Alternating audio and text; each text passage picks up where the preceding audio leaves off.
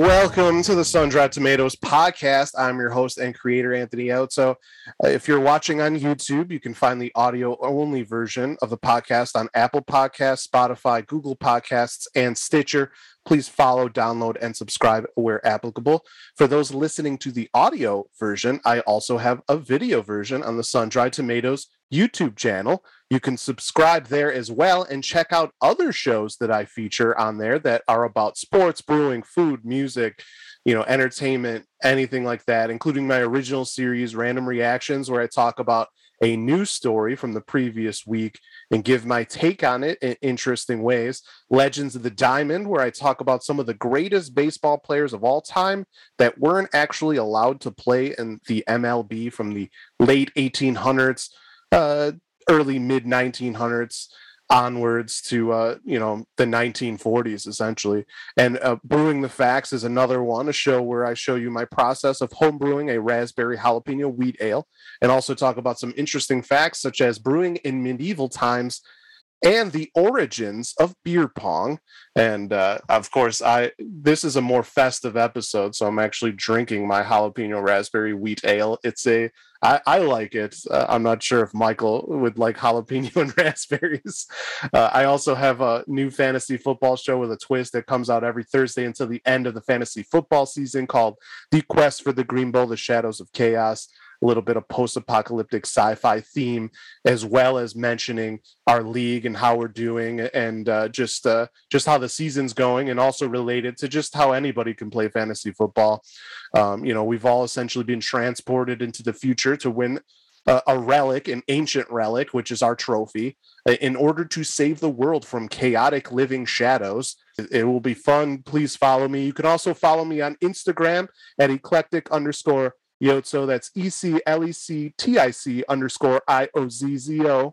I will have updates, teasers, and short videos to go with all my YouTube content, including weekly updates on my fantasy football league. Plus, you might be able to get to know me a little bit better too. Now, like I said before, this is more of a festive podcast, unlike some of the other ones where they were more interview orientated. And this one will be one of the few ones that don't actually have a lot about sports. But this one and next month's podcast, I'm doing something with the holiday season, having a little bit more fun with the formats as I dive into some more entertainment type topics. I'm joined today by my brother, Michael Anthony Ozo, today as we dive into our favorite holiday movies and maybe bring back some memories from our previous family Christmas get-togethers. We could both laugh at how our mother named him and then got lazy and named me Anthony Michael. So how you feeling, Mike? You excited to dive into some holiday movies today? Pretty excited. Yeah, so just to let you know, my brother is what I would call a movie connoisseur, as he's seen so many movies. I'm pretty sure he can recite all of the ones we will list from heart. He's also someone who's in the comedy and entertainment and will show up on some other Sun-Dried Tomatoes projects in the future. So, I do have to ask anything to add about your movie expertise. I know you've showed me so many movies in my life, including maybe the unedited version of movies I saw on TV that I didn't even know existed. Is there anything else you want to add about your expertise that the audience might be interested in? No, I don't know. You have no idea. Not sure. Trust me, everybody. He knows movies. Of course, we grew up on the south side of Chicago, so we're both White Sox, Bulls, and Blackhawks fans as well. I'm excited about the Bulls. We're both hoping for the White Sox to actually make some more trades. I know they picked up Graveman, but we can get into those topics in another podcast. Right now, I want to talk movies. So what I did here is I made my top 10 holiday movies. I also will briefly mention 5 honorable mentions later. Michael and I will comment on the movie, maybe go down memory lane from when we first saw the movie or first saw it without censors. I'll list the honorable mentions a little bit later. So, and then Michael at the end can go through, tell me how I did, if he'd change anything, or maybe add some movies I didn't mention. My one disclaimer is that I literally like so many holiday movies that it would be impossible to narrow them down if I didn't tweak the criteria for how I pick these top 10. So I did my best. I'm sure Mike will have something to say about what I chose later, but I didn't include any animation on this list. In my opinion, that's kind of a different category. I wanted to go more live action. So without further ado, I'm going to start with my number 10 movie on this list. It's the lone Thanksgiving movie on my list, actually. Planes, Trains, and Automobiles, starring Steve Martin and John Candy, from 1987. Of course, this is a John Hughes film. He shows up again on this list as he's been a part of so many movies I've watched throughout the years, including another John Candy film in Uncle Buck, which I also enjoy. But Hughes passed away in 2009, but his legacy lives on with these movies. And I have to say, hilariously, this movie is actually one of the 6 degrees of Kevin Bacon, as he has a random scene in this movie as like a taxi racer. Marin Ferrero, the toilet snack guy from Jurassic Park, the guy eaten by the T-Rex, he's in this movie as well. Michael McKean, Edie McClurg makes an amazing, scene possible. Also in many movies, including Ferris Bueller's Day Off. Edie McClurg was also a voice in The Life and Times of Tim on HBO, which is another funny show. But we also get Mr. Wilhelm from Seinfeld in this movie. Richard Hurd, he makes a little bit of an appearance. It's kind of funny how a lot of these 80s movies, there's so many random guys that weren't considered A-list actors, but they're in all these great movies, so you know them. Obviously talking about the movie, many scenes come to mind here. So many classic scenes. A lot of these are actually on movieclips.com, their YouTube channel. You can actually check them out if you've never actually seen the movie to see if you want to actually go check it out. But in this one, you have all the car scenes, which keep getting better. The going the wrong way one is pretty good. You got Steve Martin and John Candy with skeleton heads. John Candy turns into the devil randomly. Like, it's pretty good. It's all gold. Their fingers get melted into the dashboard and the steering wheel. Of course, the car ends up going on fire later in the scene, and then they got to drive this burnt up car, and they're like sticking to the seats. That's really funny. Just classic comedy, of course. You get some very good lines, of course. John Candy and Steve Martin share a bed in a motel in one scene, and you get those aren't pillows. Like, it's all good stuff. And like all John Hughes films, they actually have tearjerker moments as well. The ending here is actually one of those. It's got a little bit of an emotional add to all the comedy. In my opinion, one of the all-timers in this movie is the car rental scene with Edie McClurg. You get Steve Martin going on that terrible journey across the lot after the shuttle drops him off and the rental car isn't there. That's funny in and of itself. He's falling down hills, getting snow in his shoes. But the rant that Steve Martin goes opposite McClurg, it's so good. McClurg plays the person at the car rental desk. It's a rant I'm sure many of us have wanted to have in certain moments, like at the DMV. But, just I could go down the list of all the scenes in this movie. I think it's a very funny movie. It's got the emotional moments, like I said. It's a good family classic, something to watch after stuffing yourself on Thanksgiving for sure. And travel's still a nightmare, so this movie kind of still holds up to the present times. What's funny is that I only remember watching the uncensored, unedited version for the first time after college. There's actually some scenes that they don't necessarily show or they cut on TV. But for you, Michael, I'm sure you've seen this movie a million times. What are your thoughts on Plane, Trains, and Automobiles? Are you also do you also dig this movie a little bit? Yeah, I think it's great. I didn't know like all those other people were in it though. And it's been a long time since I've seen it. Like I said, all those kind of B-list actors, I guess I would say, some of them C-list actors, they make such small cameos that you might not know they're in it because it's just a small scene here and there. Edie McClurg is one that would stand out because of that end scene. But yeah, Kevin Bacon, it's like I didn't know he was in there. Mr. Wilhelm, it's kind of funny how they're just little things make a movie funny. But do you remember kind of the first time you saw this movie? I know it came out in the 80s. Obviously, you would have been not old enough at first, so I'm guessing you didn't see it closer to the 90s. But and when you first saw this movie or whatever, like, did you think it was hilarious? I did think it was hilarious. I'd like, when did that come out? It came out in 1987. So, you would have been 6 or 7 at the time. I believe 7 you would have been at the time.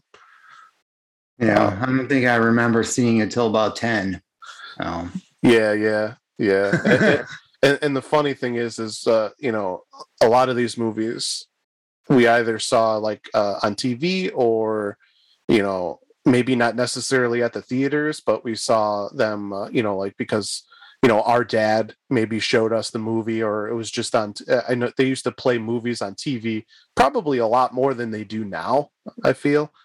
But like I said, the uncensored version I didn't see until after college. So yeah, there's a lot of swearing in it, so I don't think it's very family. I disagree because family movie.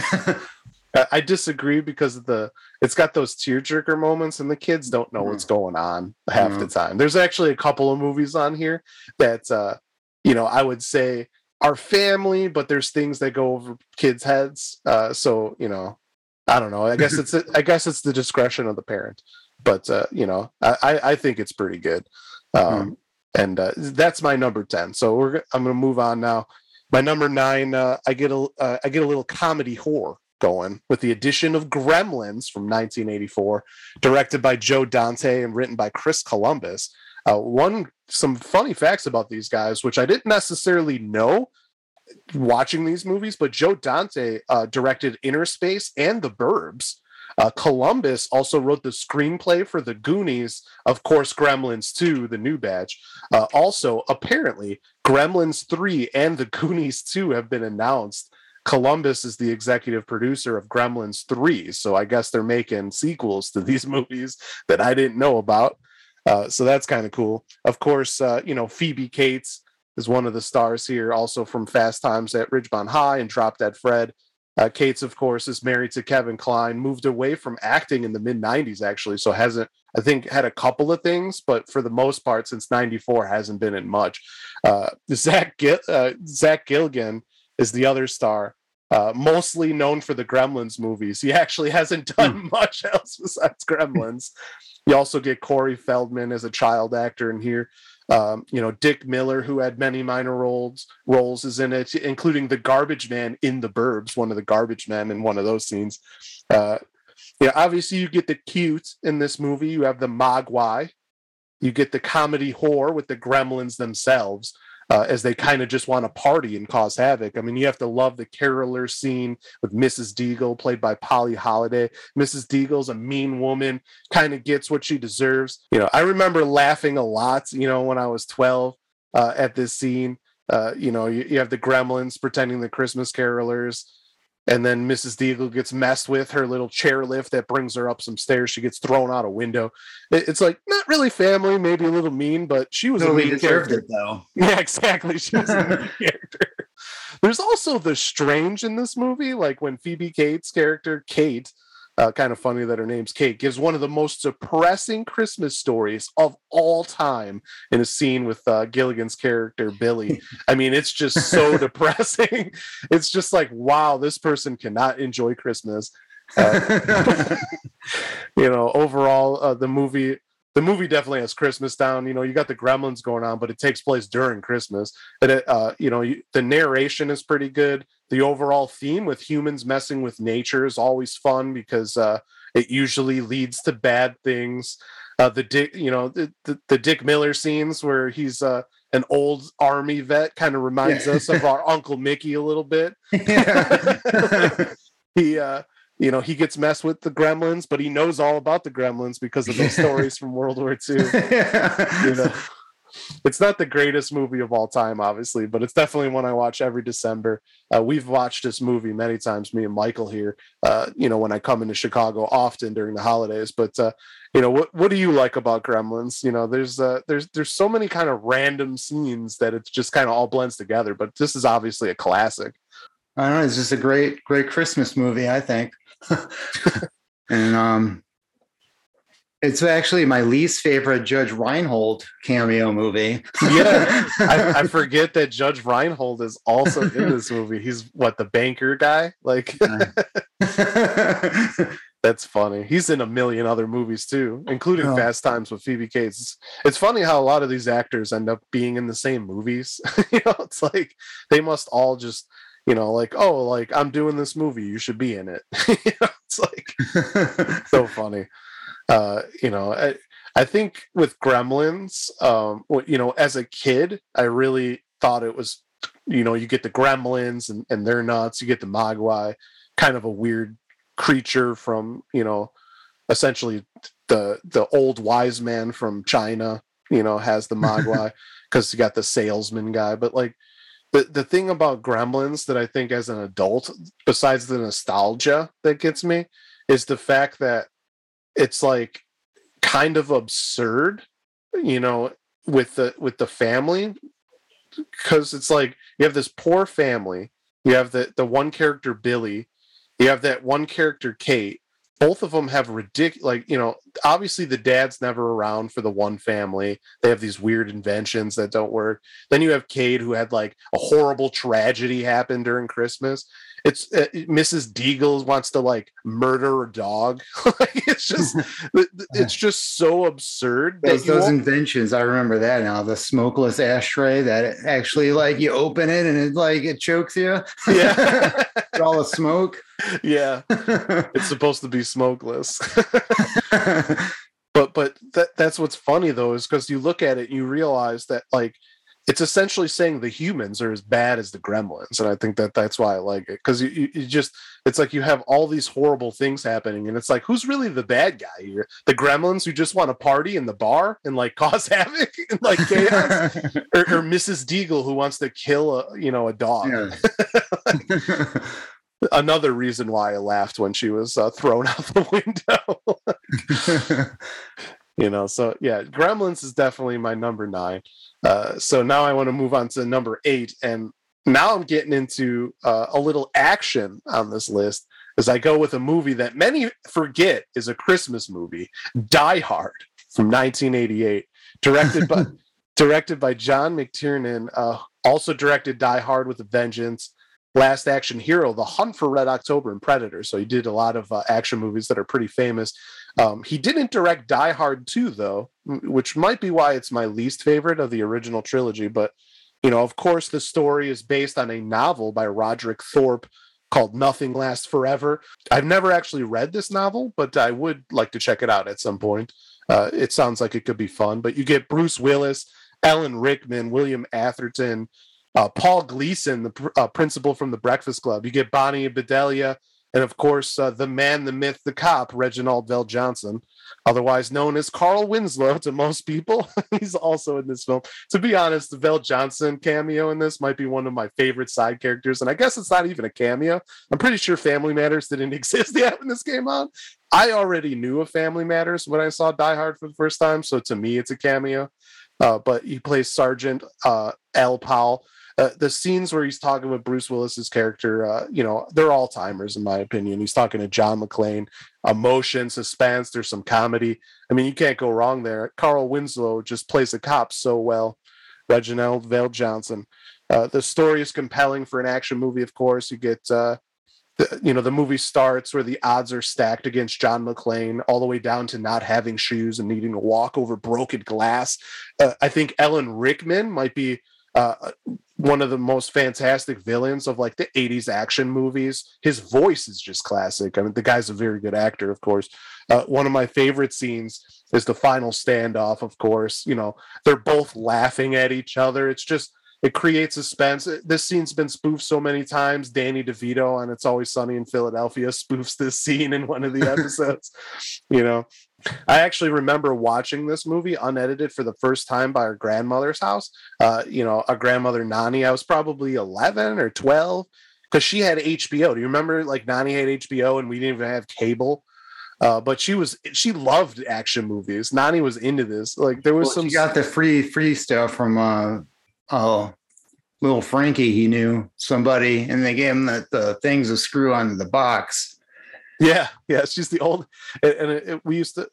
There were some school nights I stayed over there for whatever reason. I don't know if people were working or they went out and they needed Nani to babysit. But I remember staying there on some school nights too. But whatever the reason I was staying there, I remember always staying up late to watch action movies with Nani. Like, she loved them. Like Universal Soldier, she would be all into it. Like, oh man, this movie's good. Like, she actually loved action movies. And because this was usually on TV around the holidays, I probably saw it every year for a good 20 years, Die Hard. You know, so some would say I'm stretching to say this is a holiday movie, though. You know, it was billed as one, though, I got to say. So, you know, I think I'm correct. Like, they actually in the previews were that's like, just Carl Winslow undercover. yeah, exactly. If you've not seen that Reddit, you know, conspiracy theory, you should go check that out, because that is it's a pretty great one. It links every single movie that Reginald VelJohnson is in, and links it back to Carl Winslow. A Crocodile Dundee too. The limo driver. Yeah. Yeah. So, what about you? I mean, would you probably consider Die Hard a Christmas movie? I would hope, but is this one you think about the holidays? Is this one that you think about Christmas? Die Hard? I actually never. I haven't seen it in like the longest time. Really? That's interesting. Oh. But like, can anything be a Christmas movie that has Christmas in it? That's my question. Yeah. You know, when if it was for a second, it had Christmas in it. Yeah, like 1 second of Christmas, like it opened and it's Christmas, and the rest of the movie takes place in the summer. That's a Christmas movie. I was just watching a movie with Chris Pratt on Amazon. It had Christmas in it for a little bit. Yeah, for like 5 seconds. It depends on how people do lists. I like to do it to where most of the story takes place during Christmas, or the theme itself can be relatable to winter, Christmas. You know, there are movies that came around Christmas too. Like, obviously Die Hard was released around the holidays, and it was. Isn't Harry Potter a Christmas movie too? One of them is, I think, is considered. I forget if it's the first one or one of them is. I watched that too. You haven't seen Die Hard in forever. I'm actually kind of surprised about that. I mean, do you even like this movie? Oh, I do. I like it, but yeah, I've been meaning to watch it again, but I just always forget. Oh, man. I recommend it, man. Alan Rickman, he's so good in it.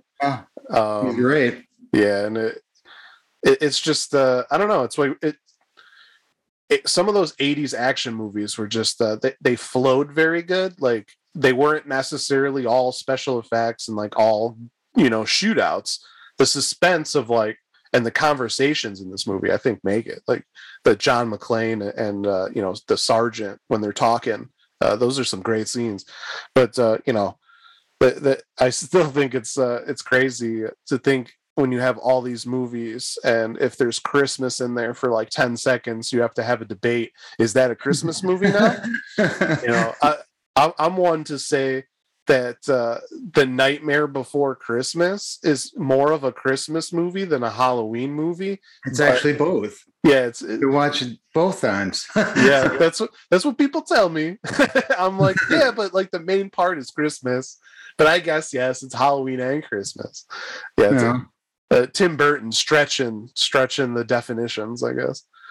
You know, but yeah, that's to me, Die Hard has definitely got to be on my top 10. So I'm guessing because you haven't seen it in so long, it wouldn't be on yours. So I'll be interested to hear, you know, if you have anything else to take its place. But I'm going to move on to number 7 now. A Christmas Story from 1983. I know our cousin Laura's probably screaming as she listens to this, because that's probably number 1 or number 2 on her list. She loves A Christmas Story so much. You know, but again, this is a very hard list to make.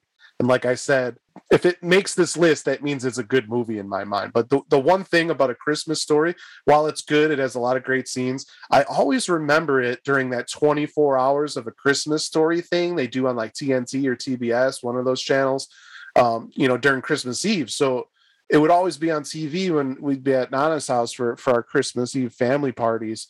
And I would catch parts throughout the day, but I would never like ever watch it like from the beginning to the end. You know, it was actually later. Like I think I was in like college when I finally watched A Christmas Story from the beginning to the end without it being broken up. You know, it's kind of like when I fell asleep during a Captain Ron marathon. Apparently, I kept waking up and Captain Ron was on. I was like, Captain Ron. think I was so drunk too. I was like, man, I felt like I was on the ship with Captain Ron.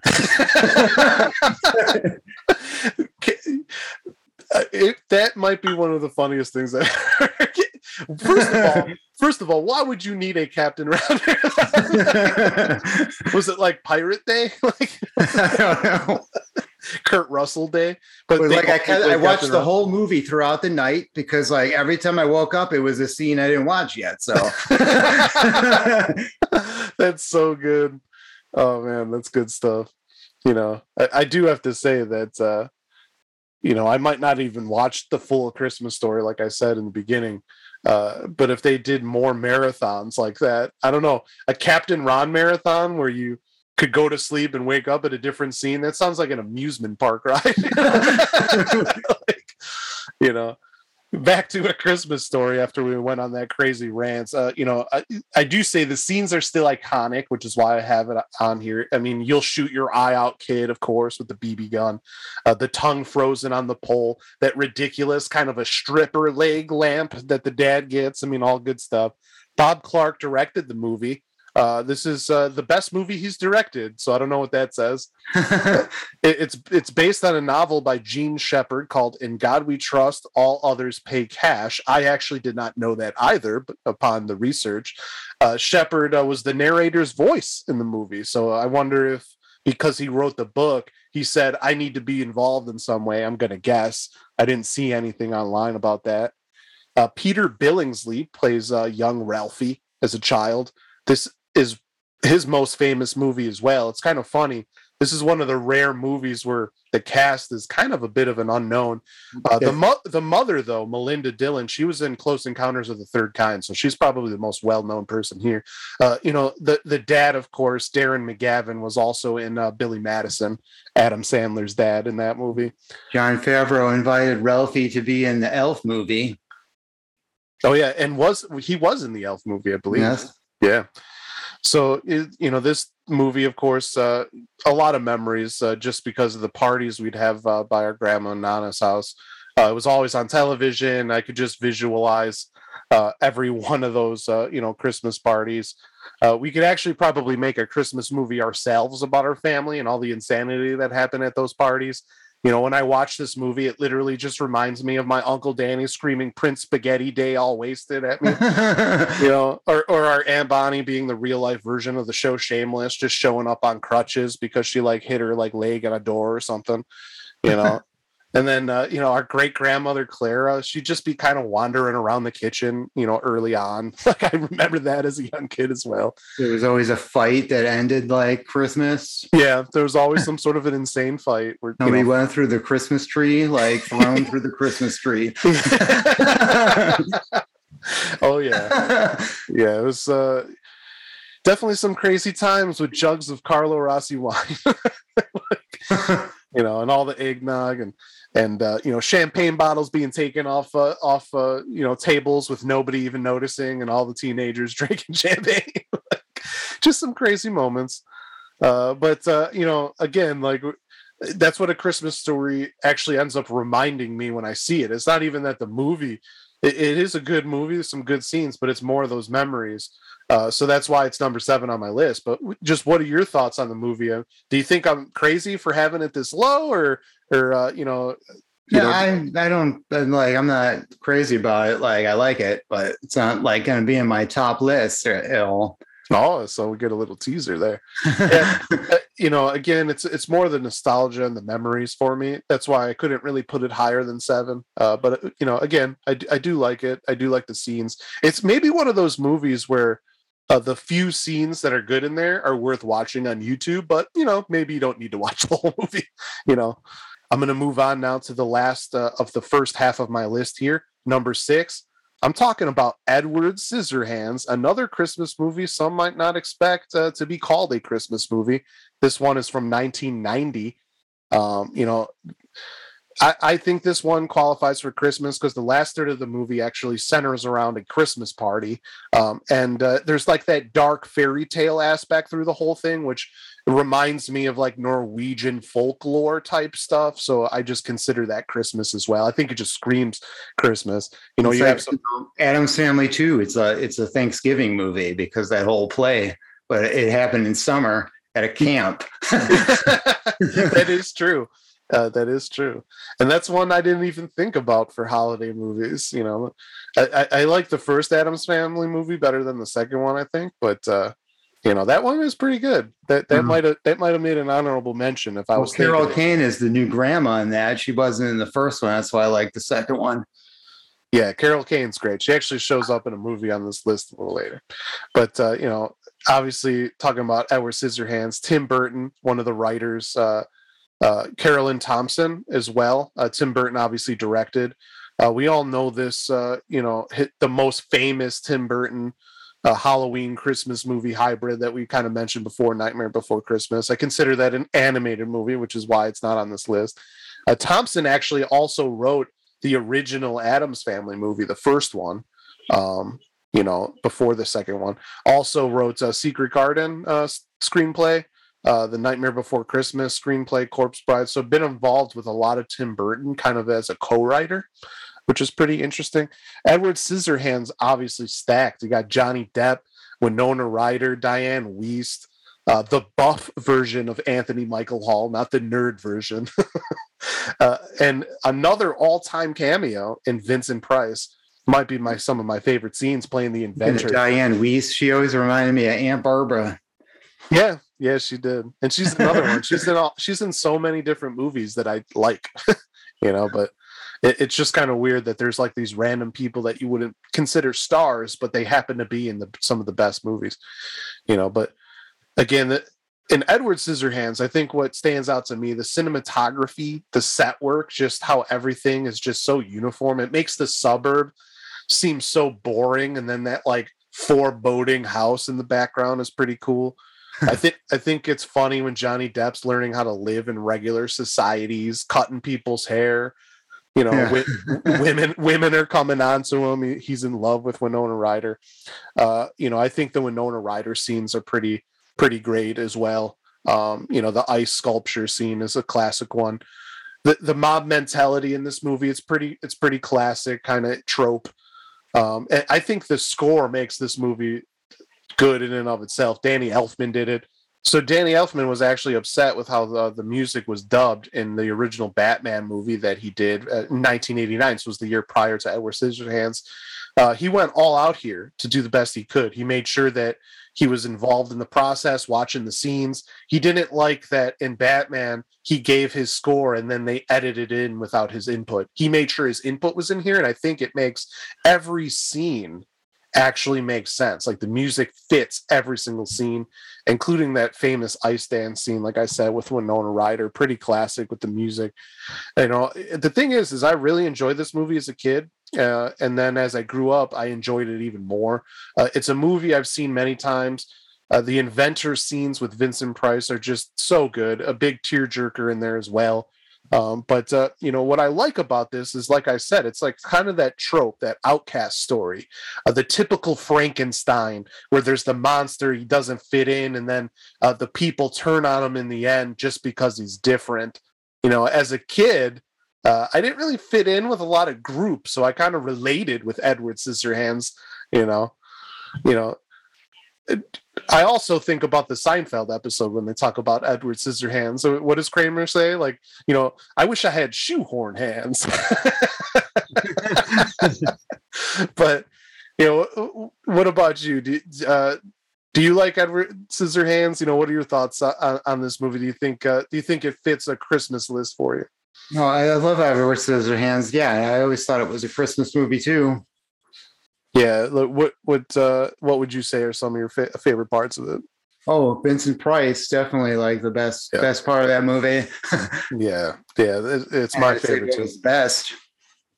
Yeah, it's my favorite too. I mean, it's just like the way he talks. I don't know. Yeah. And those flashback scenes are so weird. So it's crazy is Matt Berry. I'm sure you know Matt Berry. IT Crowd, Mighty Boosh. Makes cameos in a million different things. I love Matt Berry. I think he's hilarious. He does songs too. He does albums. And one of the songs he did is called "Hold My Hand." The music video reminds me a lot of Edward Scissorhands, hilariously, because of that trope. Like, essentially, you have this old guy who he's kind of lonely. He feels like he's not leaving a legacy. Well, he invents this robot and like tries to teach this robot things as if it's his son, like teaching him how to drink tea, or like how to do walk over there, or like read a book, like all these different things. And so the music video goes, and then like he's teaching this robot, they're all happy and fun. Well, at the end of the music video, the old man like dies, but he's like happy. He's like, I left something. Well, it's kind of, then the robot kind of doesn't know what to do, kind of wanders off at the end. It's almost like bittersweet, like you saw this thing and then like it's kind of sad at the end. That's kind of like Edward Scissorhands, like like the Vincent Price scenes. You had this inventor, he's like creating this person, something he's never invented because he can never have a son. And before he can finish, he died. So it's just this whole thing. And spoiler alert, I would hope you've seen this movie coming out in the 90s, but it's just I just enjoy Edward Scissorhands a lot. Like you said, I always considered it a Christmas movie, and if people disagree, they disagree, I guess, but I like it. So now I'm going to get into the top 5, and I'm sure you're going to enjoy number 5 here, because I bring a clear Christmas movie in Elf from 2003, starring Will Ferrell, James Caan, and Bob Newhart, written by David Birnbaum, directed by Jon Favreau, who, to be honest, every time I see Jon Favreau or anything he's in, all I can think about is that PCU scene with the old lady asking him, "Can you blow me where the Pampers is?" I think about Swingers and Maid. Oh yeah, Swingers is another one. That PCU scene just cracks me up every time, where he's like high as hell and doesn't know how to handle it, and like thinks the old lady is asking him, "Can you blow me where the Pampers is?" but obviously Favreau has been an actor, writer. He's directed movies like Iron Man. He's kind of a jack of all trades guy. This movie is another movie that our cousin Laura obviously loves. Probably this and A Christmas Story would be her top 2, I would guess.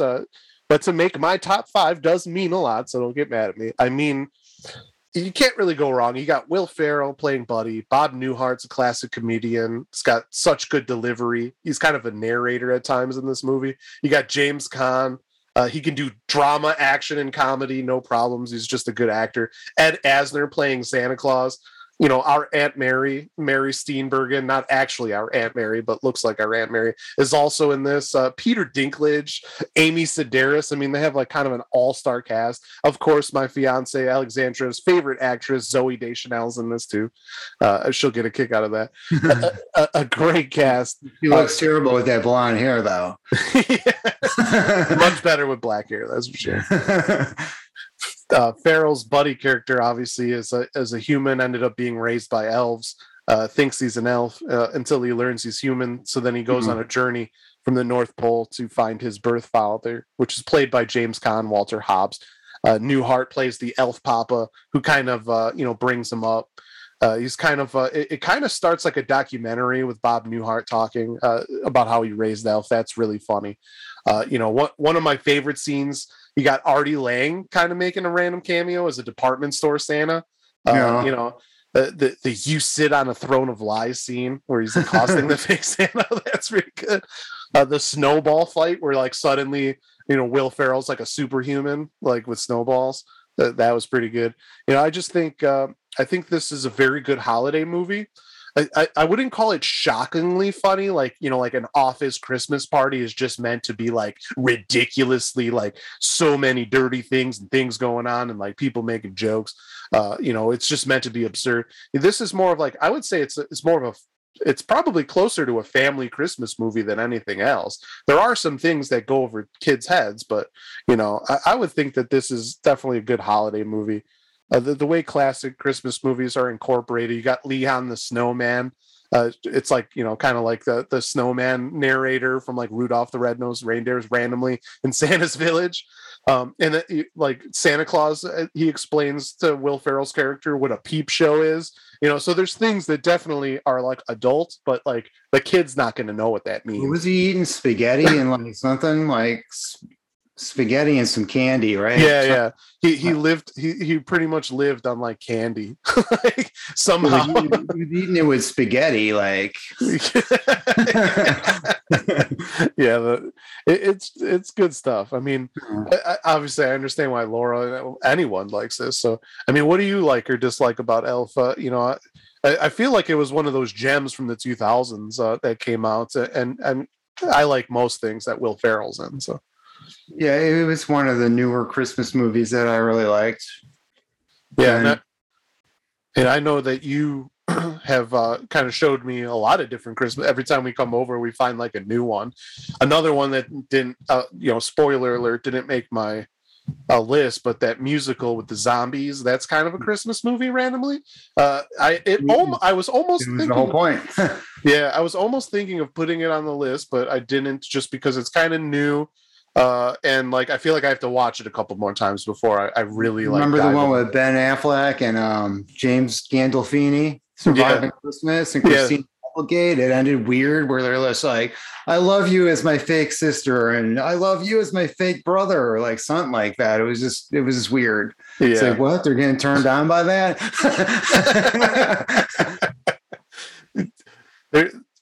It kind of makes you almost when you look at all the Christmas movies that there actually are, you're almost like, wow, there's like thousands, like tens of thousands maybe, for all we know. Especially when you get back to the 30s and 40s, they made like a Christmas movie like every day. Like there was like a new Christmas movie, some of those weird movies, and then they would turn franchises. They would have one Christmas version, even the Three Stooges had like a Christmas episode. So like everything has Christmas. But then we talk about like the newer stuff. Like I feel like Elf is probably the newest Christmas movie that is probably got the most kind of family vibe. Like a lot of the other Christmas movies I've seen, like maybe that Fred Claus movie that you showed me kind of has that as well. But I don't know. Like I feel like this one was the most well done in like our late generation that kind of came along, because like a lot of the movies on 80s 90s, like and maybe before, even 40s 50s were like considered some of the top ones, but Elf, like for me, it's definitely up there. So I mean, are you surprised kind of that the Christmas movie thing is still going strong? Because to be honest, I'm a little surprised that we still have so many Christmas movies, and like everybody wants to make them. Like comedians want to make Christmas movies all the time. Like I think it's kind of funny. I mean, we all have Christmas parties, I guess, but I mean, are you surprised by that at all? No, I'm not surprised. Still, a lot of good stuff coming out. I'm not surprised about it. Well, like when you talk about Elf, what do you think about Bob Newhart being in this movie randomly? Like I think he might have some of the best delivery. Like obviously with our dad, we used to watch the Bob Newhart show. Great, yeah. He's so funny. Are you surprised that Bob Newhart's going to be in random movies like with Will Ferrell? Like, because to be honest, when I first saw that he was in the movie, I was like, no, I'm not surprised, because he was on Mad TV as well. That is true. He was playing a psychiatrist. I remember that episode about being buried in a box or whatever. It was good. Yeah, he's just an all-timer, that guy. It's good stuff. I think that in and of itself keeps this in the top 5 for me, just those scenes with him. But yeah, moving on to number 4, and I know you love this movie because you're the first one who told me about it, first one who showed it to me. Before I even saw it, you were reciting scenes. I'm talking about Bill Murray's classic comedy Scrooged from 1988, directed by Richard Donner, who hilariously, you look at this guy, Richard Donner's movies he directed, the entire Lethal Weapon franchise, the original Superman, The Toy starring Richard Pryor and Jackie Gleason. It's just kind of an insane list of movies, including Scrooged. Obviously, Scrooge is based on A Christmas Carol by Charles Dickens. Mitch Glazer, who also helped write A Very Murray Christmas Special, and Michael O'Donoghue, who was the SNL head writer from 1976 to 1981. So that original cast, they both kind of wrote the screenplay here. I didn't even look this one up. That's great. I didn't even know about all these people that did this stuff. yeah, and you've seen this movie a million times. Like, there are little things. I definitely, anyone that's seen movies, like maybe you like a movie a lot, maybe you're not, you don't know who the writers are, or like, the director. I tell everyone, go check it out. Go look on IMDb, see who they are, and then see what other movies they did, because you're going to realize that they've probably done many good movies and they've been involved in many good things. Like, these are like there's a reason why this is number 4 on my list, and then you get to the cast. You're talking about Carol Kane. She's in this one. Obviously Bill Murray takes center stage, but then you get Karen Allen, John Glover, Alfre Woodard, Bobcat Goldthwait makes an amazing thing. And don't forget about Robert Goulet's Cajun Christmas. Yes, Robert Goulet is in this. Also, John Houseman playing himself. Can I help you, Mr. Bag? Seinfeld fanatics obviously get that reference, but he plays himself reading A Christmas Carol on the TV special. That's good stuff. For those that for some reason have never seen for this. Cats, remember the whole thing for Cats? Yeah. More stuff for Cats. But Bill Murray as a TV exec, when I first saw this movie, just the opening with the advertisements, it's just gold. You have the one that the staff wants to put out, and it's just like, Santa Claus and like the $6 million man, like in like a crazy terrorist battle. No. And Robert Goulet's Cajun Christmas, like it's just all in there at the beginning. He says, I'm dreaming of a white Christmas, like with alligators trying to kill him. And then this one was his clip, like the terrorist acid rain. Yeah, exactly. You're gonna die. Like, it's just ridiculous. It's just so good. And then Carol Kane, just her voice is recognizable, playing the ghost of Christmas Present. She keeps like hitting him in the nuts, punching him in his face. It just all. Wait, who's that one guy again? The cab driver. He's kind of famous too. Yeah. Niagara Falls. Yeah, that guy's good. That guy's hilarious. I think that scene is good too, because the flashback scenes kind of show you how Frank Cross became who he was. And I believe that was Brian Doyle Murray playing his dad too. Yeah, and that's his brother in real life. So it's just a choo-choo train. It's 10 pounds of veal. That's it's all good stuff. Obviously you get the one-liners. One that you said, and I was like, wait, he says that? And then I watched the movie again. Like, I thought you were Richard Pryor when he's throwing the in the fire. I didn't get that till like years later. Yeah, and as a kid, it would have went over my head because I didn't even know that Richard Pryor set himself on fire. Like, me either. Like, I didn't get that till like years later. Like I had to see a documentary, and then I was like, "Oh, now I get it." Like, now it's like the best line ever. It's just and it's definitely Christmas. I mean, you have we could go down these scenes forever. You get the ending. It's kind of a sing along. I used to join in that when I was a kid and saw this movie on before, but. I'd say that there had been a fun. I think this would have been a fun movie to see in the theaters. I'm kind of sad I didn't get to it. I wonder if the theaters actually did because he's like, everybody on the left side now, let's hear you, and everybody on the right. Like, I wonder if people actually did that. Like, they call that breaking down the fourth wall or whatever. No. But what's funny is that for some reason critics hated this movie. Like, I don't get it. Like, it's loved by audiences. It actually did very well at the box office. I think. It grossed a pretty good amount for that time, close to 100 million, I believe. One critic from the Washington Post named Joe Brown at the time said it wouldn't age well and that it was unlikely to become a seasonal tradition. Well, I would say that's wrong because this movie is my number 4, and I know you like it. You know, I've seen it a million times. You know, I have to say that you know, because you kind of showed me some of the funny and more subtle moments of this movie that I might have missed, like when we've rewatched it. You know, what do you think? I mean, how dumb do you think it is that the critics didn't like it? Because I think it's like timeless. I think that it will last for forever. I didn't even know that the critics didn't like it because this is a great movie to me. Yeah, it's like the first time I saw it on TV. Remember in the TV guide, they would actually have like whether it was 1 star, 2 stars, or 3 stars or 4. It would always have 2 stars only, and then I'd be like, that doesn't make any sense. That's just ridiculous because it's like kind of like a cult classic now, I would say. Yeah, exactly. Joe Brown, Joe Brown, if you're still alive, you were definitely wrong, Joe Brown. Like Joe Brown seems like a made up name, like you know. It's like Fletch. It's like Chevy Chase. Like, just trying to get people's goat. Yeah. So yeah, that's definitely. And again, when this is in my top 5, so you know that it's really good.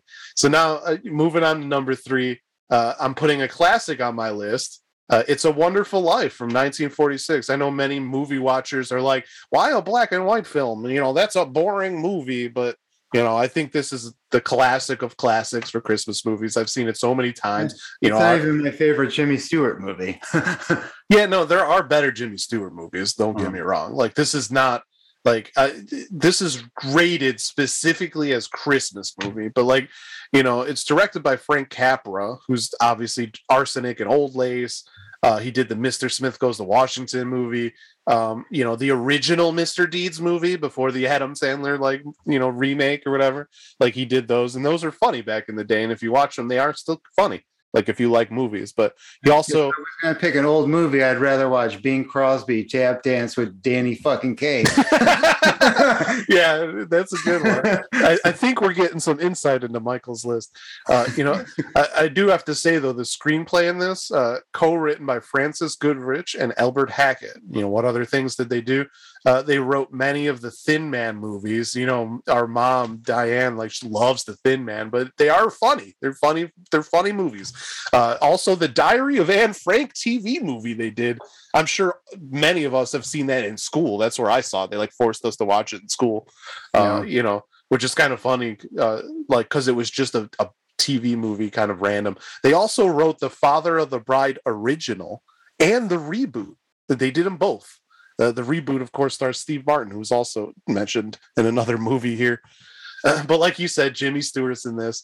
You know, for anyone on YouTube that I'm sure knows, I personally think Jimmy Stewart could be played by Link of Rhett and Link from Good Mythical Morning fame, because Link can do a great Dana Carvey, which makes sense because Dana Carvey does a great Jimmy Stewart impression, and everyone's connected.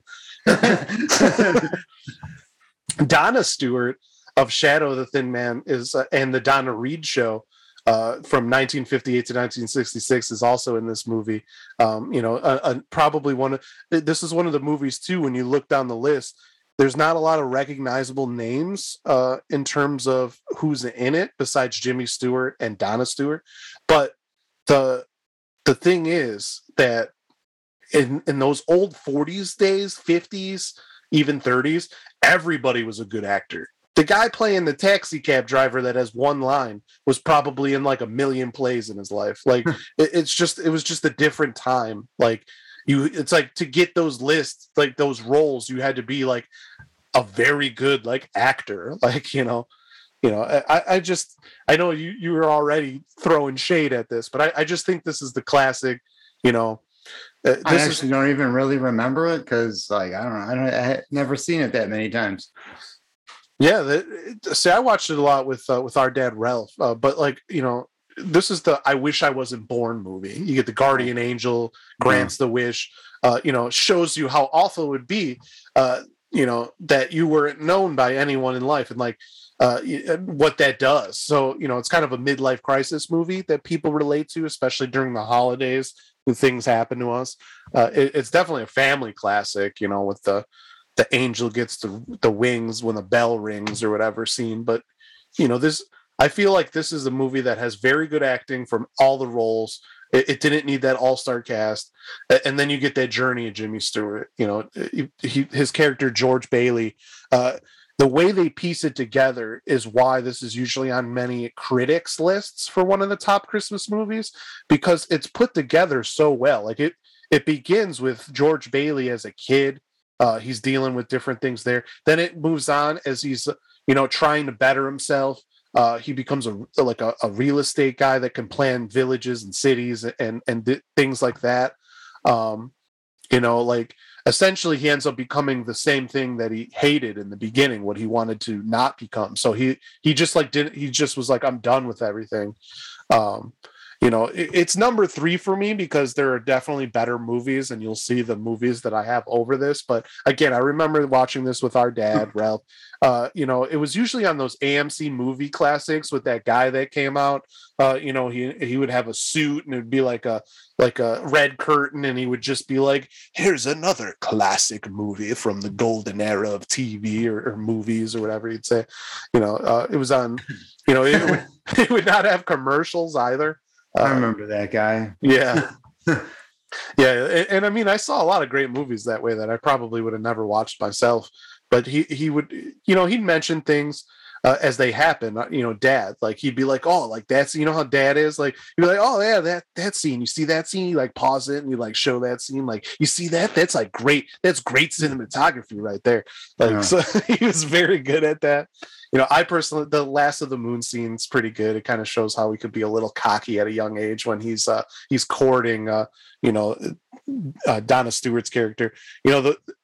Again, like I said, the way the movie takes us through George's life is great. Actually, one of my favorite scenes is he goes to a graveyard with his guardian angel after he realizes like he got his wish, like he wasn't born, but he's still kind of coming to terms with it. And he realizes so many things change, like his brother is dead instead of being alive. And, he never built this essentially this village that everybody lived. It's just this graveyard because he never built it. So the land was never used. It's kind of like the butterfly effect, I find. It shows how, like, essentially the person says each man's life touches so many other lives. And that's the point. It shows us as individuals how important we are, just as anyone else, because if we didn't exist, all the little things that we come in contact to are now changed. So, to me, that's like kind of the classic Christmas trope. I still like this movie. I'll watch it from time to time. I think it's a great late night watch with the family when you're stuffed and you can't drink anymore and it's a cold night in December and you kind of just want to like watch the movie and then pass out. But you've already kind of mentioned that you don't really watch this movie. You don't really like this movie. So I have to ask, you talked about this isn't your favorite Jimmy Stewart movie, and I'm sure this isn't Christmas related, but what is your favorite Jimmy Stewart movie? The Man That Shot Liberty Valance. That's a fantastic movie. Another one I saw in AMC, classic movies or whatever with Dad. I actually think Dad borrowed it from somebody. He had a VHS. It was like a recorded off TV VHS. No. I don't know. I like It's a Wonderful Life. I think it deserves to be on my top 3. So I'll be interested. There's a couple of movies so far that I feel like you might not have on the top 10. So I'll be interested to hear if there's any movies I missed or anything you jumble around later. But, we'll get to that because now we're getting to my top 2. We're getting close to the end. I bring you Trading Places from 1983. A John Landis directed movie, obviously National Lampoon's Animal House. He did The Blues Brothers, Spies Like Us, Coming to America, Three Amigos. John Landis is good. It's also a New Year's movie. Yeah, it is a New Year's. It's kind of all encompassing, Trading Places. So you could watch it multiple times during the holidays. Hilariously, one of the co-writers, Timothy Harris, he wrote My Stepmother is an Alien, Kindergarten Cop, Space Jam, and Brewster's Millions, which is one of my favorite baseball movies of all time. Co-writer Herschel Weingrod co-wrote those movies as well. Also twins. So that's kind of interesting. Again, when you look at those writers and those directors, like how many other great movies they did, it's usually a lot. This one you get Eddie Murphy, Dan Aykroyd, Jamie Lee Curtis, Ralph Bellamy, Donna Mesh, Denholm Elliott, even Elle Franken and James Belushi make random appearances in small roles. You know, before Elle Franken was a senator, like he was some stoner in a train car. And Paul Gleason's in this too. We mentioned him before, the principal from Breakfast Club. He's in this movie as well. He's in so many. We mentioned him from his role in Die Hard. But yeah, like so many fantastic scenes. We get the story of the rich white guys making a bet that they can turn poor Eddie Murphy, his character Billy Ray Valentine, into who Dan Aykroyd's character is, Harvard man Louis Winthorpe III, you know, while also making Winthorpe poor, so that he turns to crime. So it's kind of like they're trying to switch them, the trading places, obviously. But, you know, there's so many good things. I mean, I love the scene. You get Eddie Murphy inviting people to his house. He wants to show off his new wealth. He realizes they're all just freeloaders. They're just dancing in his house. Like, you know, who did not use the coaster? Like, it's just so good. You know, it's classic stuff. The jail scene too, like when he's in jail and he's acting tough so that he doesn't get beaten up. Like, that's good stuff. I think it's kind of a subtle thing that nobody really thinks about, but the fact that on Wall Street they're trading frozen concentrated orange juice, like that in and of itself is a joke. Like, it's just such a ridiculous thing. You know, obviously the end, you get the Wall Street buying and selling, also very good. Dan Aykroyd is an angry drunk Santa. You know, I can go on and on. My favorite though is the train scene, because there's so many things. Like it's multiple parts of the movie, so many parts. You know, you're in Lederhosen. Yeah, exactly. Jamie Lee Curtis in disguise. But I mean, the gorilla and Elle Franken's character, one of the baggage handlers, supposed to watch the gorilla. You know, this random. It's like, why would they be putting a gorilla on a train? I don't know. That's absurd. It doesn't make sense. And then it's a New Year's party. James Belushi, he gives us the, like, you know, the I'm a gorilla, you fucking clown. Like, it's like the only time James Belushi was funny in his life. But our main characters, obviously in disguise, is the Trick Gleason's character. They can switch out the orange crop report because they're trying to put a fake one in there to all for the stocks. They're trying to corner the market, essentially. And of course, later you get the gorilla and Gleason scene where, you know, there's some weird adult things going on with that gorilla in that scene when they're friends from Cameroon, like like it's so good, like it's classic comedy. Eddie Murphy's comedy gold. So I don't, like, at that point I'm just Eddie Murphy, Dan Aykroyd. I love this movie. I love Dan Aykroyd, but without Eddie Murphy, it's probably not as good of a movie. Like, Eddie Murphy makes it. It's like they're the perfect kind of duo. I think it's great. And again, this is another movie I watched on TV, censored and edited many times, and then finally saw the real version and just thought it was amazing. You know, and I know you love Trading Places. We've watched this together many times as well. It just you know, when you first remember, you won and I lost $1. Yeah, just $1. You know, for you, like, when you first saw Trading Places, because like when I first saw it, you know, it's like, oh, cool, these guys are in it. This is going to be good. I didn't realize I was going to laugh so hard the whole time. You know, it was like one of those movies where it's just like, this is good. For you, like when you saw it the first time, did you expect it to be as good as it was? I'm not sure if I did. No, I don't know. I don't remember, actually. Yeah, and it's like, I'm guessing like you, it was pretty early on that you started to realize how good it was going to be, because they get into action early. I mean, like I said, that jail scene is pretty early. They're switching their lives pretty early, you know. So. And like Modern Problems with Chevy Chase, I didn't think that was going to be good, but it was hilarious. Yeah, those guys are on a whole nother level. That movie is so weird that I don't know. Like, it's not a Halloween movie, but it's creepy, and it could be a Halloween movie because there's ghosts, right? Isn't there like possessed people? Like that crazy scene where he's like sniffing the white stuff, and it's like even just that Nell Carter puts down.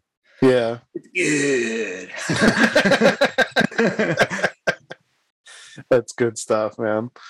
And to be honest, that's a perfect segue into my number one movie number one Christmas movie of all time. No surprises. National Lampoon's Christmas Vacation. 1989, this movie came out. Crazy. I have a lot of 80s movies that made my list. Another John Hughes movie, of course. He wrote this. He was obviously the guy who did Planes, Trains, and Automobiles, my number 10 holiday movie. Jeremiah S. Chechik directed it. He later directed Benny and June, The Avengers from the 90s. Also 8 episodes of the show Burn Notice, which I did not know. I like that show, Burn Notice. So that's kind of crazy that the same director was in it. But Chevy Chase obviously plays Clark Griswold, Beverly D'Angelo, Juliette Lewis, Johnny Galecki. I know Michael here loves that Johnny Galecki. Julia Louis-Dreyfus is in it. Randy Quaid is Cousin Eddie.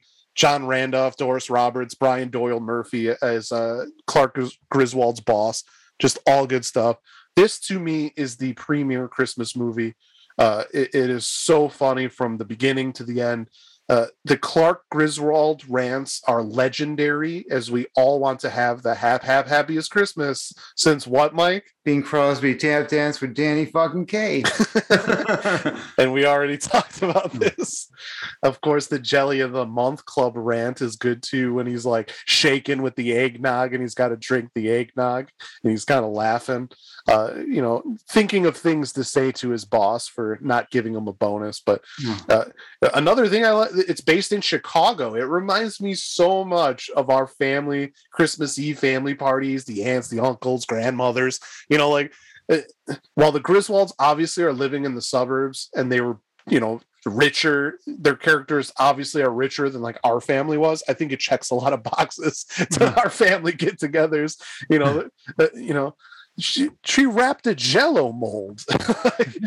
she wrapped the cat. It's good stuff. The Julia Louis-Dreyfus scenes are also kind of underrated with her boyfriend, because they hate the Griswolds and have conflict. And it's just like you have the ice come through and destroy their stereo, and they have no idea what's going on. Do you know yet what a dump truck sounds like driving through a nitroglycerin plant? Because I know. That's good stuff. And of course, I think the way the kids have to interact with everyone kind of reminds me too of when we were kids at our family parties. So you don't know what to do half the time when they're asking you questions or pinching your cheek or whatever the hell people are doing.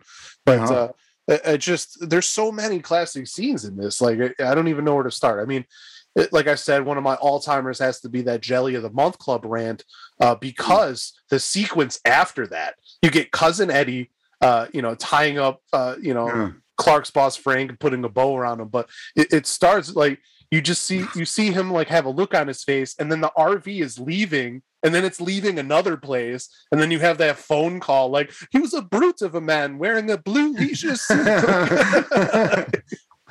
And of course it ends with the SWAT team crashing through the windows. And then if you just want to continue it, because this is at the end, you get the "if I had a rubber hose I would beat you" line, which is just pure gold as well. Yeah. It's just good stuff. And this was another one that I actually didn't see the uncut version until college. I think it was my freshman year. I downloaded it and I was watching the movie, and I hadn't seen the uncut version of the Christmas Vacation. I saw it of the original Vacation with you, but I never saw this. It was always on TV and they edited stuff out. And if I recall, the version I saw, some of the rants weren't even in there. They cut them out completely. They weren't even censored to where they just censored the swear words. They just didn't include them. So I didn't even know it was there. So as a kid, the squirrel scene, the attic scene, when he's looking at the old memories and he's wearing all the ridiculous costume clothes, and then the sledding. An asshole in my driveway. Yeah. the sledding. Asshole in a bathrobe. Yeah, Cousin Eddie, shitter's full, of course. That's another good one. But he puts that ridiculous spray on the sled or whatever, and he goes flying down. As a kid, I love that. But then as an adult, when you actually see the unedited version, it just I couldn't stop laughing. I still to this day laugh as hard as I did the first time I saw it. It's just so good. It's so funny. I watch this every Christmas, and I know, and like I said, Michael here, he had me watch the uncut original National Lampoon's Vacation. Also has legendary rants in that one, But I know he has got a lot to say about this. Like, what are your thoughts on my number one, man? I know you like Christmas Vacation as much as me, so yeah, I love that movie. It's great. Yeah. What were you when you first saw the unedited version? Were you as just falling out of your chair laughing like I was? Like, yeah, I was definitely. Do you remember when that whole speech about the fucking Bing Crosby and all that? What's funny is that, again, our family parties, like, they were ridiculous like that. We were walking, like, they were ending early because of something ridiculous, not a squirrel or a dog chasing a squirrel. It was usually because, somebody stole a vodka bottle or something. But, but it's still like, it's the whole thing. And there was always like somebody like, no, we're going to ruin Christmas. And that's what this reminds me of so much. But do you remember, did you, because I never watched this movie with Dad, but did you watch this movie with Dad? Like, how young were you when you first saw Christmas Vacation? Do you remember? I was pretty young, but I don't remember who I watched it with, but yeah. Because I wasn't sure about that, because the one thing I think we went to the show. Like, really, you saw this in the theater? Yeah, we went to the show for this movie. No, we did. We were at the theater watching this with the unedited version. Half the stuff would have went over your head probably at that point. Like, what you would have been, like 9? Yeah. So yeah, I think I still found it funny, whatever was going on. Yeah, that's like me, because there was still funny stuff happening. And then, like, if other people are laughing, you kind of laugh too. But like, it's just that had to be awesome. I wish I got to see it in the theater. I had that memory. There are theaters that play old movies sometimes. So if I ever see Christmas Vacation playing at a movie theater, like, I have to say that I would run to this movie. I'd pay $20 to see this in theaters, just because I know it's kind of ridiculous, but there's just something about that atmosphere. And you're watching it with a bunch of other people. Now, that's my top 10 now. So now, before we get to what Michael here would change about my list, and if I missed anything that he thinks is worthy here, I'm going to go through a couple of honorable mentions that just missed my list. I still consider these really good movies. Bad Santa, I think, is really funny. It was, again, another newer movie with Billy Bob Thornton. It's a very dirty movie. Definitely not a family movie. I just think it's a hilarious Christmas movie. Like, it's just so ridiculous. Like, about he's a criminal and everything. Like, it's good. I like that movie a lot. The Home Alone franchise, 1 and 2, although I like 2 better, I kind of lump them in together. I think that those are classic kind of Christmas. Joe Pesci and David Stern, and in the second one you get Tim Curry or whatever jumping in there. Just another franchise, Macaulay Culkin when he's young. Like, those movies bring back nostalgia from me. Trapped in Paradise, a movie Michael here showed me. I almost put it on there because I love this movie since he first showed it to me. Nicolas Cage, John Lovitz, Dana Carvey. I think that they play off of each other so well. The banter in this movie is so good. It makes me think that a lot of their banter was like improv because of the way it is. I love that movie as well. 4 laughs. Circle, you idiots. I also, one of my honorable mentions, Tim Allen's The Santa Claus, the original one. I don't know, like, that's another Judge Reinhold movie too. Hilariously, he's in that. There's something about it. I like that movie. I don't know, like, I liked it as a kid. I thought it was pretty funny. And then Michael mentioned it that he would put this over It's a Wonderful Life, but White Christmas. Bing Crosby tap dancing with Danny fucking Kaye. Like, what else can you ask for? It's a good movie. That's something I also saw with our Nani. Those are some of the quick honorable mentions that I was really thinking about putting on the list, but just ended up not for whatever reason. But so Mike, like what are your thoughts? What are your thoughts on my list? Do you think I did a pretty good job, or would you jumble some things and It's okay, but I'm gonna I would get rid of Wonderful Life and put Trapped in Paradise in there, of course, and even Christmas Story. I probably would. What would I take? Four Christmases with Jon Favreau and Vince Vaughn. That was really funny. Yeah, that's a movie that I've only seen a couple of times. I do think that it's funny, but I kind of went with movies I saw a lot to put on this list. So I'll have to watch that again. That's pretty. I'm sure that's pretty good. Trapped in Paradise is definitely on my top 10. Like, it's one I watch all the time. Yeah, I almost put it up there. Nicolas Cage classic. Nick, I mean, like I said, like just because it didn't make my top 10 doesn't mean I don't like it. I think that movie's hilarious. What about what would you have the same number one? Christmas Vacation, or would you put something else as number one? Yeah, I think that would be number one right there. Yeah, I figured that you'd be on the same page with that one. Again, that's probably a lot of people's number one Christmas movies. It's just so good. Would you have Elf in your top 10? A lot of people might think that might not. I like Elf. I like Gremlins. Yeah, it's all in there. I don't know about Edward Scissorhands. I like it, but I don't think it'd be in my top 10. Oh, okay. Christmas movies, anyway. Yeah, I gotcha. What about Die Hard? Would that be in there or no? No. Yeah, that wouldn't have made it's not even a Christmas movie to me. It's an action movie. Like, hey, it's an action Christmas movie. I think it's a Christmas movie. It was billed as such. It was literally billed as a Christmas movie. And at the end, the song's "Let It Snow." Let it snow. I really like Skipping Christmas with Tim Allen and Jamie Lee Curtis, and Dan Aykroyd plays like the suburban block guy who's like the mayor of the block. Yeah. He knows everybody's business and he cares what's going on. you showed me that movie. That was pretty funny. I only saw it the one time you showed me, but yeah, like that was also pretty good. Another Tim Allen Christmas movie, hilariously. I think it's funny that a lot of these actors do a bunch of these.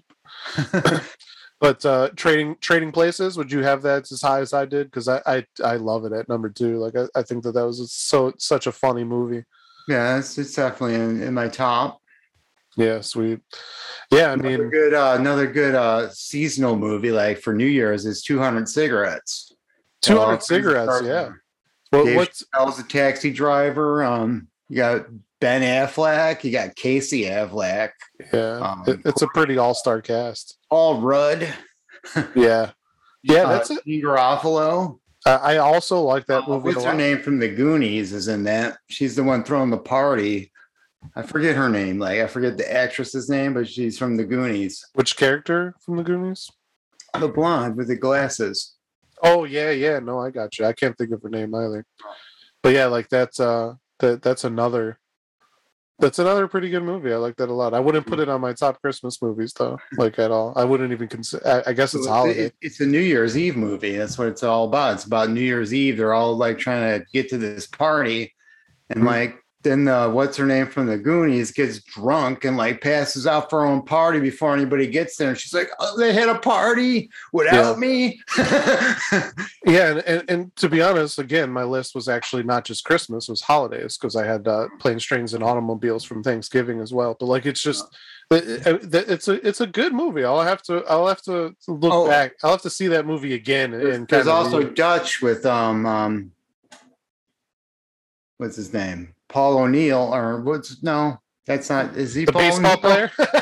He's a baseball player. He's a Yankee. Fucking Al Bundy. What's his name? Something O'Neill, right? Yeah, Ed O'Neill. That's who you're looking for. That's fucking Ed O'Neill. Yeah. Yeah, Ed O'Neill. Also, he's in some good sports movies. But that's a good one because it's also, I think, Thanksgiving and like Christmas, I think, or maybe just Thanksgiving. I'm not sure. I think it goes into both, actually. Like I told you, my brother's a movie connoisseur. Ethan Embry's in there, like. Ethan Embry was actually one of the Rusties later on. Yeah, because every vacation movie there's a different Rusty. My favorite are Anthony Michael Hall #1 and Johnny Galecki #2. Yeah, Galecki from Christmas Vacation and the nerdy Anthony Michael Hall. No. I still think it's funny that he got buff for Edward Scissorhands. I gotta say, because I was just like, wait, that's Anthony Michael Hall, because like I had seen Breakfast Club and all those '80s movies, the Rat Pack or whatever they call it, the Brat Pack. I mean, like those movies, and he was always this small nerdy kid, and then all of a sudden he's like muscular, like maniac. Like Edward Scissorhands. It's just so crazy. But yeah, that guy's nuts. Yeah, it sounds to me like we kind of hit on some of the same movies, but there's another Nicolas Cage one, Family Man. Family Man is a Christmas movie. I would not put that anywhere kind of a near serious one. Like if I wanted to pick a more serious one, be Family Man. Yeah, or he goes on that whole like I feel like that's what would your life be kind of thing. Yeah, that's the trope, man. That's like It's a Wonderful Life. It's just a different version of it. There's a couple of movies that do that kind of trope. Like, what would you do if like your life was a little different, kind of a deal. And then you end up wishing that you were back, like in your old life. But yeah, like I'm surprised that you don't like It's a Wonderful Life. I'm surprised you didn't watch it a lot. I say not a big Jimmy Stewart It's a Wonderful Life fan over here. So would you put White Christmas on the list then, or would that just be like kind of on an honorable mention? I said I would take that over like an older Christmas movie, like over Wonderful Life. Like I'd watch that. Okay. Like, I watched that a lot with Nani. She's always she loved White Christmas as well. I that's why it's another reason why it's on my honorable mentions, because I watched that a lot. It's a good Christmas movie. Like there's so many. It's so He's hard. Like the only reason I know like random Judy Garland movies that isn't like The Wizard of Oz. Like yeah. Oh man. Or in what's his fucking Mickey Rooney. Yeah. We're like in all kinds of movies together. Yeah, I'm surprised that you didn't watch more. Like, did you watch action movies with Nani? Because she watched them with me all the time. Like, she loved them. She'd be like, "Oh my god, I love this movie!" Like, she'd be just Beverly Hills Cop. She said, "I love that guy." Eddie Murphy again. Yeah, that's good stuff. Beverly Hills Cop is classic. But like Die Hard, Universal Soldier, we watched like. Some other random ones like Lethal Weapon. I watched that with Nani. Like she's just all about those movies with me. It's so funny. Like I wonder if anybody else, like our cousin Danny or Laura, or anyone watched action movies with Nani. It could be like a random story that like for some reason only I have. Like she watched all kinds of action movies like with me, like But she was like into it. She was like you couldn't pause TV, but she would be like, "Oh, hold on a second, I'm gonna come. Tell me what happened." Like she would all be excited. What did I miss from this movie? It's just so funny that you love those action movies. But yeah, I mean, there's you guys have my top 10 holiday movie list and Michael's inside here. Apparently, I did okay for the movie connoisseur. Like I hit on some things, but I didn't hit on all of them. He would definitely jumble it up. But yeah, like I said, Michael here is he's shown me a lot of these movies, a lot of these unedited versions of them as well, and I probably would not have the same movie knowledge if it wasn't for Michael. So obviously it's always fun watching movies with you on the holidays, man. No. This has been fun, huh? This podcast. I know it's the first one you've been on. Are you also excited to because I do want you to come on. I have some things in mind, some projects in the future. I know everybody listening should be excited about this because Michael here is he could be very funny with things, and I think he knows what's up, and he's I don't know. There's just a delivery that he has in some of the characters he does for us that I think he'd do great on a show. But Are you excited to get back on here and do some projects with me, man? Yeah, sure. I definitely am. That was like the maybe be less nervous than I am for now. Like, I don't know why I'm nervous about a podcast, but I am. Well, what's funny is that I would say that you started nervous, you got you weren't as nervous, and then now you're a little nervous again. it's like ending and you're getting nervous again. But when we started to hit Scrooged, you were just like singing Robert Goulet songs, like. But yeah, so it's been a blast, of course. Thanks to everyone who's been listening and supporting the Sun-Dried Tomatoes podcast and YouTube channel. Thanks to everyone who subscribed and downloaded the podcast. And to those who have subscribed to my YouTube channel itself. This wouldn't be possible with all of your support, and I really do appreciate it. Thanks again to my brother Michael for joining me to talk holiday movies. For everybody else, please feel free to share your own holiday favorites in the comments section of the video on YouTube, on the YouTube version. Hey, I have a thick skin, so you can rip my list to shreds and disagree with me all you want. I do not care. But yeah, go ahead, comments. It'll be fun. Until next month, salut.